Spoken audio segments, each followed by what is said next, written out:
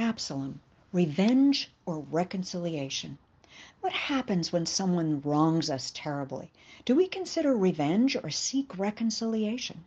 Sadly, sometimes we're so aggrieved by what the person has done to us that we want to get even.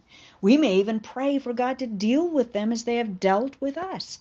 It usually takes a while for the Holy Spirit to soften us so that we can even consider some form of reconciliation. Today's story is going to look at someone who was never able to transition from revenge to reconciliation and the tragic consequences of their bitterness and rage. His name is Absalom, and he is King David's third son. His mom is Maacah, who is the daughter of Talmai, king of Geshur, a region that extends along the eastern shore of the Sea of Galilee, known today as the Golan Heights.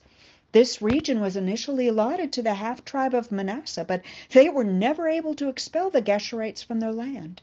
King David, before he came to his throne, even attacked these people. And we read he did not leave one person alive in the villages and stole all of their livestock as well.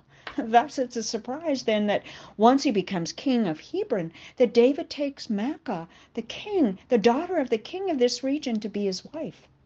This is especially problematic as the religion of the people of Geshur involved the worship of the moon god, who took the form of a bull. It's uncertain if Maacah retained any of the religious practices of her people.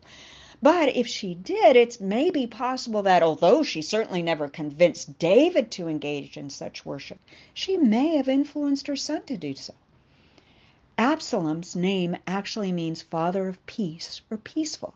Yet we're going to see that it may have been his father's intention for him to be a peacemaker between Geshur and Israel, but Absalom himself never aspired to such a role. In fact, it was just the opposite. As we're going to see, Absalom had a beautiful sister named Tamar, and this is where it all began. And his half-brother Amnon, David's firstborn, was madly in love with her. His obsession for her became so great that he actually made himself ill. Then he contrived to get Tamar to bring him food, and when she did, he forcibly raped her. To make this tragedy even worse, after he did so, Amnon threw her out of his room in disgrace. Absalom, her brother, found her and provided her with shelter, telling her, "Keep quiet for now, since he's your brother. Don't worry about it." And although he never addressed the betrayal with Amnon, he hated Amnon deeply because of what he'd done to his sister. Perhaps Absalom was waiting for his father to deal with Amnon, but although David was angry at the aggression of his son, he never addressed the matter with him. And this silence undoubtedly let the wound fester in Absalom's soul. For 2 years later, he invited all of the king's sons, his brothers, to join him for a celebration, even pressing the king to particularly encourage Amnon's presence at the event. He then conspired to murder Amnon, and we're told that Absalom had been plotting this revenge ever since Amnon raped his sister Tamar. In fear of his father's reprisal, Absalom fled to his grandfather's in Geshur, where he spent the next 3 years. Yet David, having mourned the murder of his son Amnon, still longed to be reconciled with his outcast son Absalom. In an attempt to arrange a reunion between father and son, Joab, David's general, manages to arrange the return of Absalom. But David is determined that Absalom cannot come into his presence. For 2 years, Absalom lived in Jerusalem and never saw the king. It was another season for bitterness to grow in his heart. Absalom undoubtedly counted many sins against his father David. 1, he never protected Tamar from the obsessive lusts of Amnon. 2, he never addressed Amnon's cry of rape. And 3, although he tried to allow him back into the country, he still banished Absalom from his presence. Now, while externally Absalom, we're told, was exceedingly handsome, flawless indeed, from head to foot, internally he was an angry, resentful man who seems to be willing to do anything to get what he wants. He even burned down Joab's harvest fields in order to force him to arrange a meeting with the king. Once reconciled with his father, Absalom set in motion another dastardly plan. In all of his handsome glory, he ingratiated himself with his people, Every day he placed himself at the city gate, and when anyone came in with a case for the king for judgment, Absalom would say, "You've really got a strong case here. It's too bad the king doesn't have anyone to hear it. I wish I were the judge. Then everyone could bring their cases to me for judgment, and I would give them justice." Well, the people were enamored with his words, and when they sought to bow down before him, he would raise them up and congenially and humbly kiss them on both cheek in friendship. This feigned effort of comradeship, which went on for over 4 years, stole the hearts of the people away from the king. Then Absalom set his trap. He asked his father if he could go to Hebron to offer sacrifices to the Lord, presenting himself as a faithful servant of Almighty God. But he lied to his father. He had no intention of worshiping God.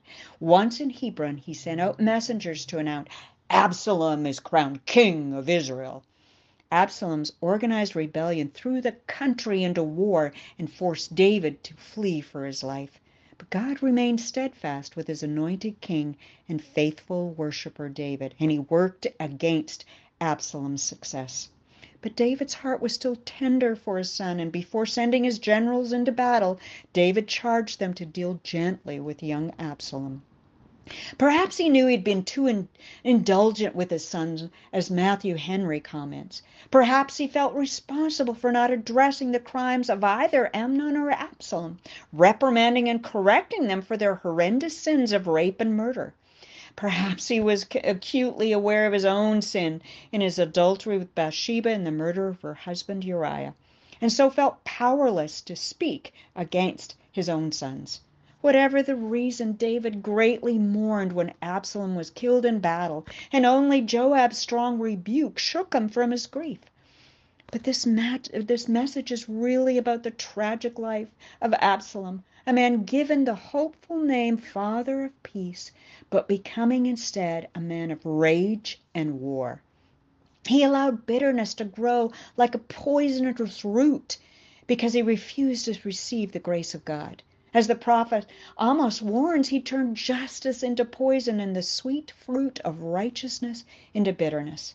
Yes, it was horrific what his lustful brother Amnon did to his sister Tamar, but instead of speaking to either Amnon or his father about the event, he allowed the offense to fester in his soul until only death was the answer. Paul writes in Romans about such people, saying, "No one is righteous, not even one. No one is truly wise. No one is seeking God. All have turned away. All have become useless. No one does good, not a single one. Their talk is foul like the stench from an open grave. Their tongues are filled with lies. Snake venom drips from their lips. Their mouths are full of cursing and bitterness. They rush to commit murder. Destruction and misery always follows them. They don't know where to find peace. They have no fear of God at all."